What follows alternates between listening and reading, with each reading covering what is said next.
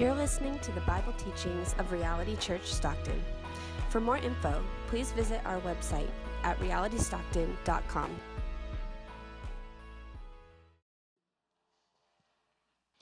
I commend to you our sister Phoebe, a servant of the church at Cenchrea, that you may welcome her in the Lord in a way worthy of the saints, and help her in whatever she may need from you, for she has been a patron of many, and of myself as well. Greet Prisca and Aquila, my fellow workers in Christ Jesus, who risked their necks for my life, to whom not only I give thanks, but all the churches of the Gentiles give thanks as well. Greet also the church in their house. Greet my beloved Epaenetus, who was the first convert to Christ in Asia. Greet Mary, who has worked hard for you. Greet Andronicus and Junia, my kinsmen and fellow prisoners. They are well known to the apostles, and they were in Christ before me. Greet Ampliatus, my beloved in the Lord. Greet Urbanus, our fellow worker in Christ, and my beloved Stachys. Greet Apelles, who is approved in Christ. Greet those who belong to the family of Aristobulus. Greet my kinsman Herodian. Greet those in the Lord who belong to the family of Narcissus. Greet those workers in the Lord, Tryphena and Tryphosa. Greet the beloved Persis, who has worked hard in the Lord. Greet Rufus, chosen in the Lord, also his mother, who has been a mother to me as well.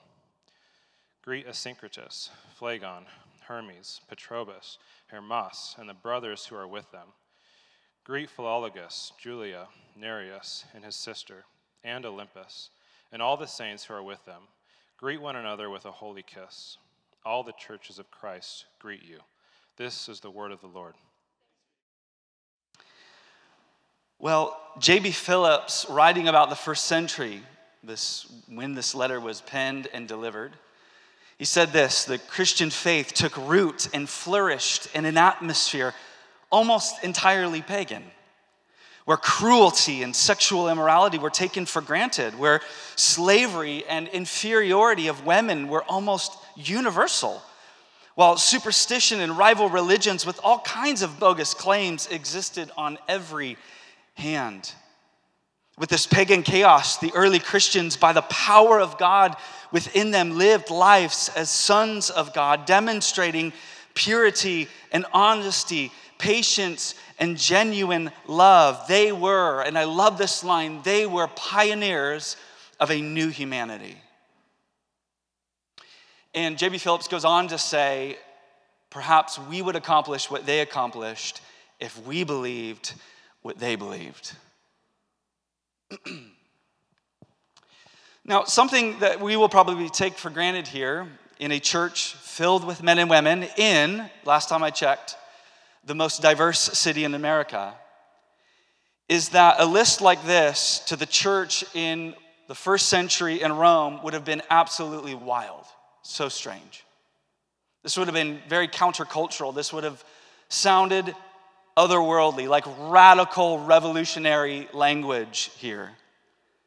It was common practice in Rome to assign differing values to people based on their social status, based on their race, and based on their gender. Very few people were actually recognized as full persons, which made a list of people to celebrate and commend and greet and even smack a kiss on them. That would make that list very, very, very, very short and limited. In fact, at this time in history, only the male head of the households were considered a full person. Women and children were considered property. And then there were large portions of the population that were servants or slaves. They were possessions, not people. Many individuals were recognized as only being partially human or less than human or sort of subhuman, but very, very rarely actually human. In fact, when slave children were born, they wouldn't even bother giving them names. Typically, slave children would be named based on their birth order. So they would be named first, second, third, fourth, or as we see later on in Romans chapter 16, tertius or quartus, which is literally third or fourth. Not even worthy of like a unique name. It's just like two. Or names like we see in the New Testament letter of Philemon, the name Onesimus, which literally means useful. I'm sure this child will be useful at its task. Or names like that we see listed here in Romans 16, Nereus. Before you laugh or smirk, Nereus means lump, which is probably a very unfortunate and sad reality that when this child was delivered, it had some sort of physical deformity that forever defined their life. They were named by their special need. They were named lump. So we're going to look at this passage. I'm going to teach this passage a little bit differently than I typically would. I want to look at some themes that we see here. But I think we need to look at some, not only historic context, but we need to get honest about our own cultural moment. So where we're going to begin is here. Where we're going to begin is dehumanizing. What we see highlighted in this trend that I just mentioned is that human history is marked by dehumanizing patterns that reduce people. This is the result of sin. This is the result of evil in our world. What is sin? Sin is not just the bad things that we ought not do. Sin is primarily a condition of humanity. And what sin at its core seeks to do is to dehumanize people. Think about the serpent slithering to Eve in the garden in Genesis chapter 3. When the serpent tempted Eve, he said, when you eat of this tree, you will become like God. Now I want you to think about that. The lie, beneath the lie, is that Eve or anyone else should be something other than human. That being human was somehow not good enough. That being human was somehow not right for her. And the irony is that when you attempt to ascend to the place of God in your life, you end up descending beneath your humanity. You do not rise, you fall. Sin not only causes us to forfeit our own humanity, but sin also causes us to strip other people of their humanity. Think about the ways that we sin against people, we hurt people, we hate people, we manipulate people, we reduce people, we isolate people, we try to control people. They're all dehumanizing someone else. This is done on a personal level, but it's also done on a larger scale as well. It's a societal level. Brene Brown explains it like this. She said, most of us believe that people's basic human rights should not be violated, that crimes like murder, rape, and torture are wrong. Most people agree on that. But she said, successful dehumanizing, however, creates moral exclusion. It's something more subtle. She said groups targeted based on their identity, whether it's their gender or their ideology or their skin color or their ethnicity or their religion or their age or their political affiliation or fill in the blank, are depicted as less than or criminal or even evil. We talked about this earlier. Think about the people that we have considered less than because we think differently than them. The targeted group eventually falls out of the scope of who is naturally protected by the moral order. This is moral exclusion, and she said, dehumanization is at its core. So examples of this, in Rwanda in the 1990s, what came before the genocide that we read of in the history books was dehumanizing language. You can see this. I was reminded of this recently as I rewatched the movie Hotel Rwanda, where the Hutus called the Tutsis cockroaches. And what do you do with cockroaches? You exterminate them, clearly. Or in the 20th century in Europe, before the Holocaust, Nazis referred to Jews as rats. Well, what do you do to rats? You trap them and you poison them, of course. Or consider the way that our own nation, in order to justify harsh, unjust treatment of indigenous people, considered large portions of our population as savages. Well, what do you do to savages? You tame them. You control them. You make them more civilized. And if they do not cooperate, you drive them away. Or consider the many demeaning ideologies wrapped up around the treatment of African Americans in our nation over the last few hundred years. The identities assigned to black brothers and sisters. Or consider the big compromise that was made in the 1780s that allowed black slaves to be considered 3/5 of a person. And that had nothing to do with human dignity. It had everything to do with balancing power and taxation among states. And let's not forget the treatment of women, not just in our own history as a people in America, but throughout human history. You see, dehumanizing often starts with creating an image of someone or creating an image of a group as being somehow subhuman. And when someone is viewed subhuman, it's not long before they are treated as such. Today, in the digital age, we are on the cusp of a new world of dehumanization. Think about how people are being objectified and digitally manipulated, and things like deep fakes. People are being reduced down to content and images to be passed around and consumed. Let's not forget that women and children are still being trafficked for the sake of pornography, and even consider some of the subtle ways that this occurs through hookup apps and dating apps where we deem someone worthy or not worthy by the simple swipe of a finger. You're in, you're out. You are worthy, you are not worthy. The ways that we dehumanize are going to shift throughout human history. But the problem at its core, sin, remains. And that is why we continue to repeat the same broken patterns over and over and over again. The result of sin in any culture, no matter how progressive it claims to be, the result of sin is this. It is the stripping of identity, it is the stripping of human value, and it is the stripping of human dignity. It is the loss of personhood. Sin is dehumanizing. But let's look secondly at the theme, and I think that this gets at the core of what Paul is doing in this very strange list of greetings. Let's look secondly at the theme of rehumanizing.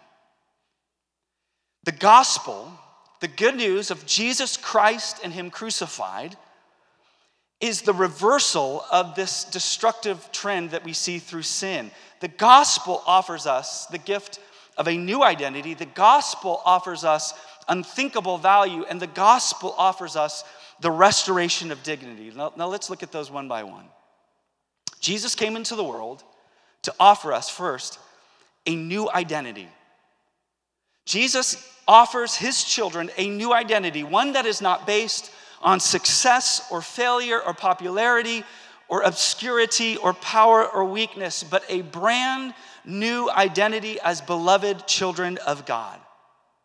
And I want you to pay attention that when Paul begins this list, he begins by commending and greeting a woman named Phoebe. Now, we're going to talk about how remarkable that is, by the way. Again, this is so otherworldly that he would start a first century list in Rome with Phoebe. But the first thing he says about her is not regarding her work or her status, although it is important, and he's going to mention that in a moment. I want you to pay attention how he begins. He begins like this, verse 1. I commend to you our what? My sister. This is the first identity that I need you to know about this woman named Phoebe. She is our sister. For the child of God, this is the truest thing about you. You may be a lot of things, you may do a lot of things, you may even accomplish a lot of things, but the truest thing about you is this. You are a beloved daughter of God. You are a beloved son of God. Amen? Jesus also gives to us unthinkable value. He says, welcome Phoebe, welcome her in the Lord in a way that is worthy of the saints. Worthy. The Apostle Peter would put it this way, knowing that you were ransomed from the futile ways inherited from your forefathers, or in other words, the dehumanizing patterns of human sin, not with perishable things such as silver or gold, but with the precious blood of Christ, like that of a lamb without blemish or spot. How are we redeemed? Not with gold or silver, not with human might or power, but with the precious blood of Jesus Christ. And so what that means is for the Christian, your life is now forever attached to the value of Jesus' blood, which is described as more precious than gold or silver, more precious than riches, more precious than fame or acclaim. You don't receive your value from status or success or wealth or beauty or gender or even your religious performance. It's not based on what people say about you. It's not based on what people think about you. It's not based upon what people have done to you. It's not even based on what you make of yourself. Your value comes from Jesus' blood. The blood that brings forgiveness. The blood that brings beauty. The blood that brings freedom into your life. And thirdly, Jesus restores our dignity. Jesus offers us the restoration of human dignity. In C.S. Lewis's Great Divorce, the author is in this deep dream. And in this dream, he's being guided. He's on this tour through heaven. And as he's seeing all these sights, he's hearing about all these things about heaven, all of a sudden there's this loud, bright procession that begins to move their way. When I'm reading this or when I've seen it in the play, I'm imagining like a parade in New Orleans. And he describes it as spirits dancing, people singing, musicians are playing their instruments, people are going wild. It's just this amazing parade, and it's this procession that's moving toward them. And as they get closer, he realizes that this entire thing is for a woman. And as this woman comes into view, it describes her as beautiful and radiant like nothing he's ever seen before. And the main character, he turns to his tour guide and he says, is that? And he says, nope. No. It's someone you've never heard of. Her name was Sarah Smith. And she lived in Golders Green. And he responds, he says, well, she seems like she was pretty important. And he says, oh yes, for sure. She was one of the great ones. But remember, he says, that fame in this country and fame on earth are two very different things. And then he asks, who are all these people? And his guide says, well, those are the people that became like sons and daughters to her, her friends, the ones that she loved and the ones that loved her, the ones that she made feel important. And the narrator is just staring at this scene in pure amazement. And he once more turns to his guide and he says, or the guide tells him, in other words, and now the abundance of life she has in Christ flows over into them. So he's describing what's actually happening. The life of Christ that is in her is flowing over into this wild party. And he says it's like when you throw a stone into a pool and it ripples, and the ripples spread further and further, who knows where it will end? And he said there's joy enough in the little finger, I guess the pinky finger, of a great saint such as a woman like this, enough joy in her little finger to awaken all the dead things of the universe back to life. In other words, when the beauty and the power of Jesus Christ that indwells every single believer, when it is truly embraced, when we truly lean into it, when we truly realize it and live it out, he says the ripple effect is endless. Romans 16 is a list of Sarah Smiths. People you would have never otherwise heard of. No ancient news agencies are writing about these people. These are not the kind of folks that we would consider famous or influencers. Probably don't have a lot of followers. Probably don't have a lot of likes. But as the writer of Hebrews put it, these were the people of whom the world was not worthy. These are those celebrated in the kingdom of God. These are those restored to dignity through Jesus Christ.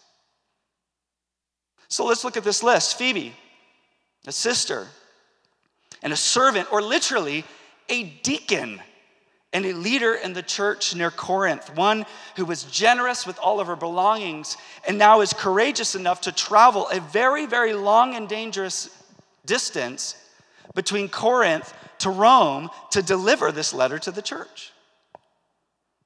And Prisca, or as we know her from the book of Acts, Priscilla and Aquila, a teaching team like no other.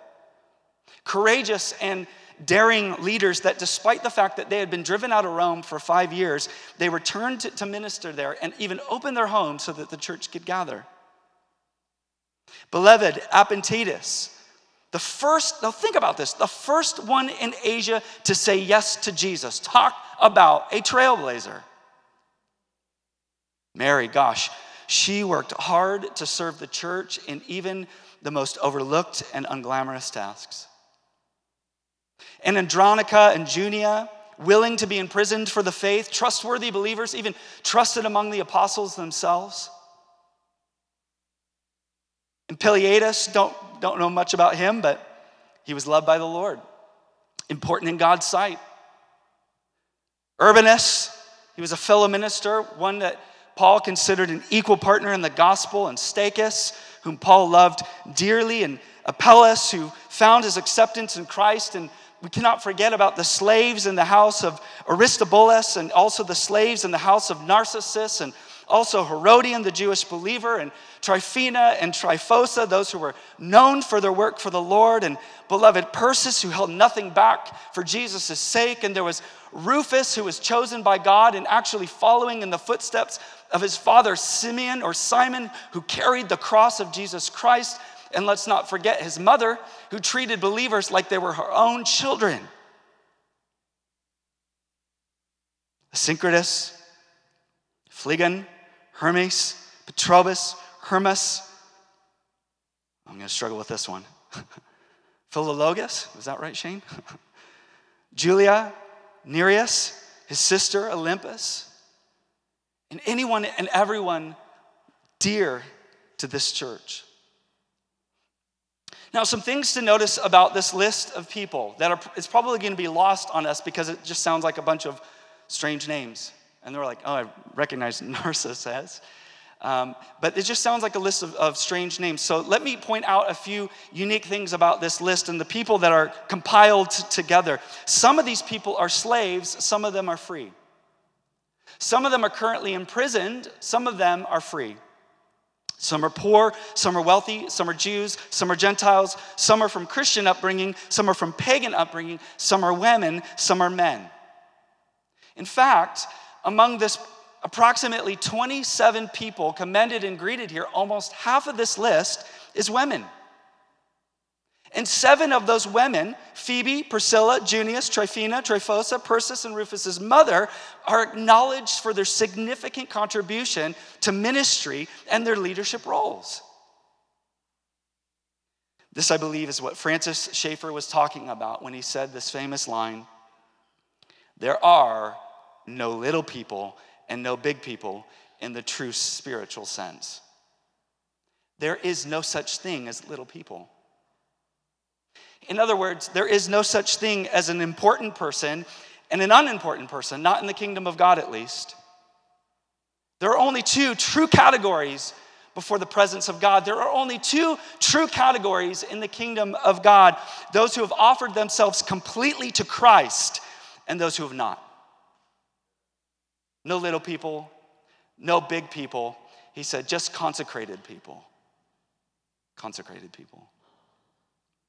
For those who are in Christ by faith, for those who have surrendered themselves to the life of Christ within them, there is absolutely, and hear me, there is absolutely nothing insignificant about your life. And there's absolutely nothing insignificant about your contribution. And there is absolutely nothing insignificant about you in eternity.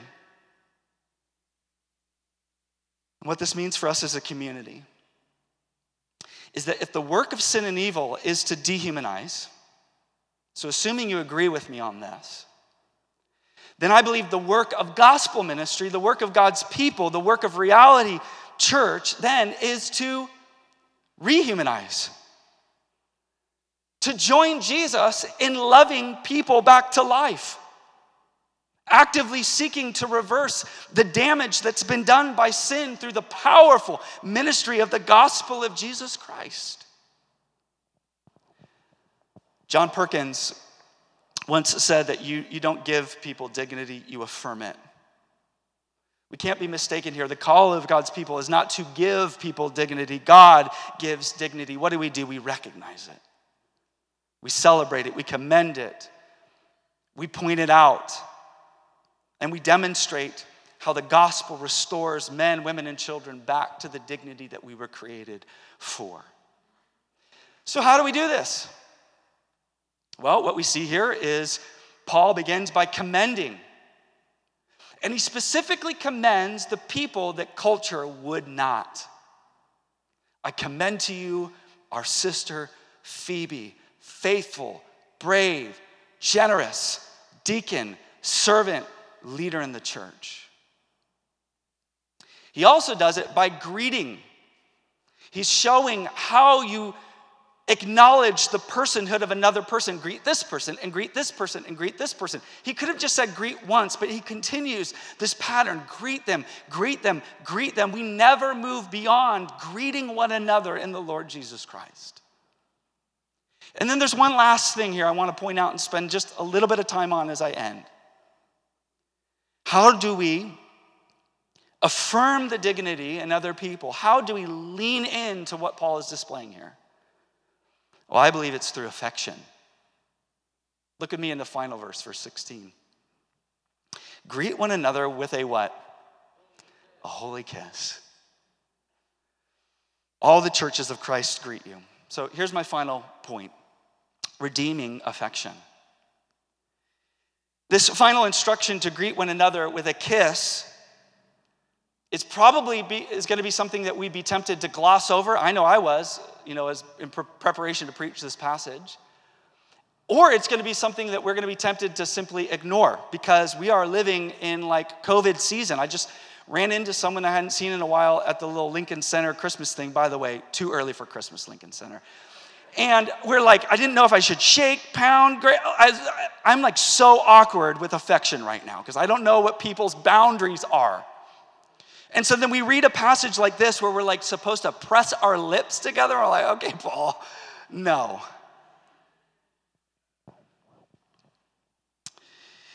So why end such a significant letter with an instruction like this? Why a kiss?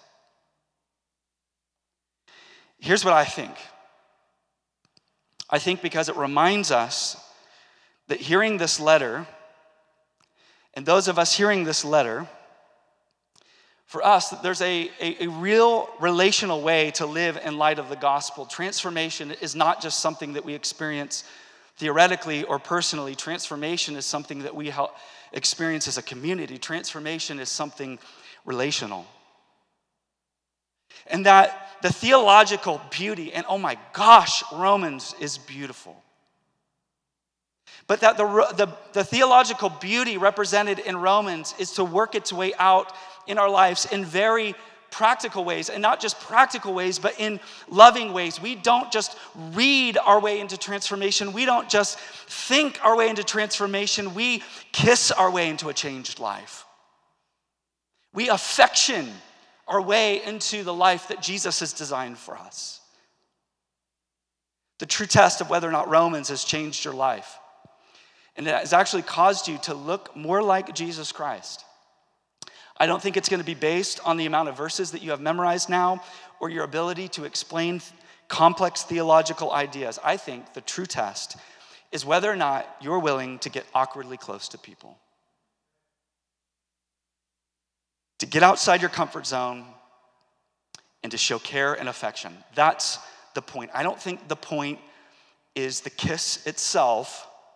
So I'm not mandating a kiss today, especially not in COVID season. But I think the point is about being near to people and showing actual affection to people. Redeeming affection.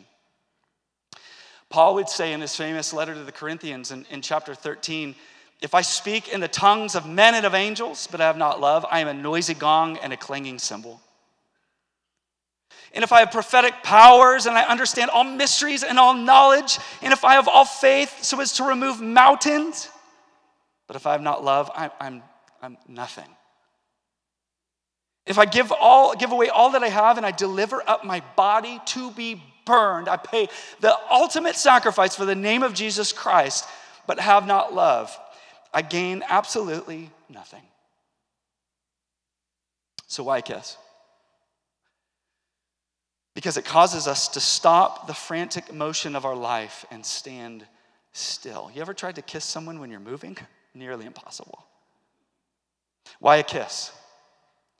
Because it causes us to turn to those that we would generally be content to just brush shoulders with and stare them in the eyes and acknowledge their presence. Why a kiss? Because it reminds us that fellow believers are more our brothers and sisters than our own biological family. Prove me wrong. Why a kiss? Because it reminds us that we can be both known and loved.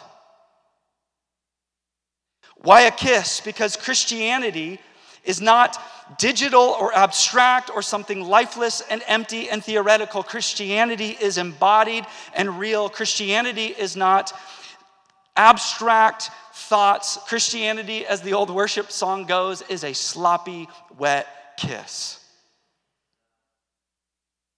Why a kiss? Because it reminds us that we were made for depth and intimacy, not shallowness. Why a kiss? Because it reminds us that God is redeeming what the world has twisted and perverted. That the man or woman or child next to us is not a body to manipulate or to use or a piece of discarded flesh, but a soul to extend the affection of Jesus Christ to. Why kiss? Because it teaches us that erotic, romantic love is not, no matter what culture tells us, is not ultimate. Sex isn't everything. Why kiss? Because God intends to heal us from the ways that we have been wounded through relationships and to give us hope that we can learn how to love and forgive and trust and be close to people again. Why kiss? Because it reminds us of the reconciling power of the cross of Jesus Christ that can make enemies friends and tears down the wall of hostility. Why kiss? Because it reminds us that in our struggle to believe, in our struggle to hope, in our struggle to keep going and persevere in the Christian life, we are not alone. You are not alone. Amen? Let's pray.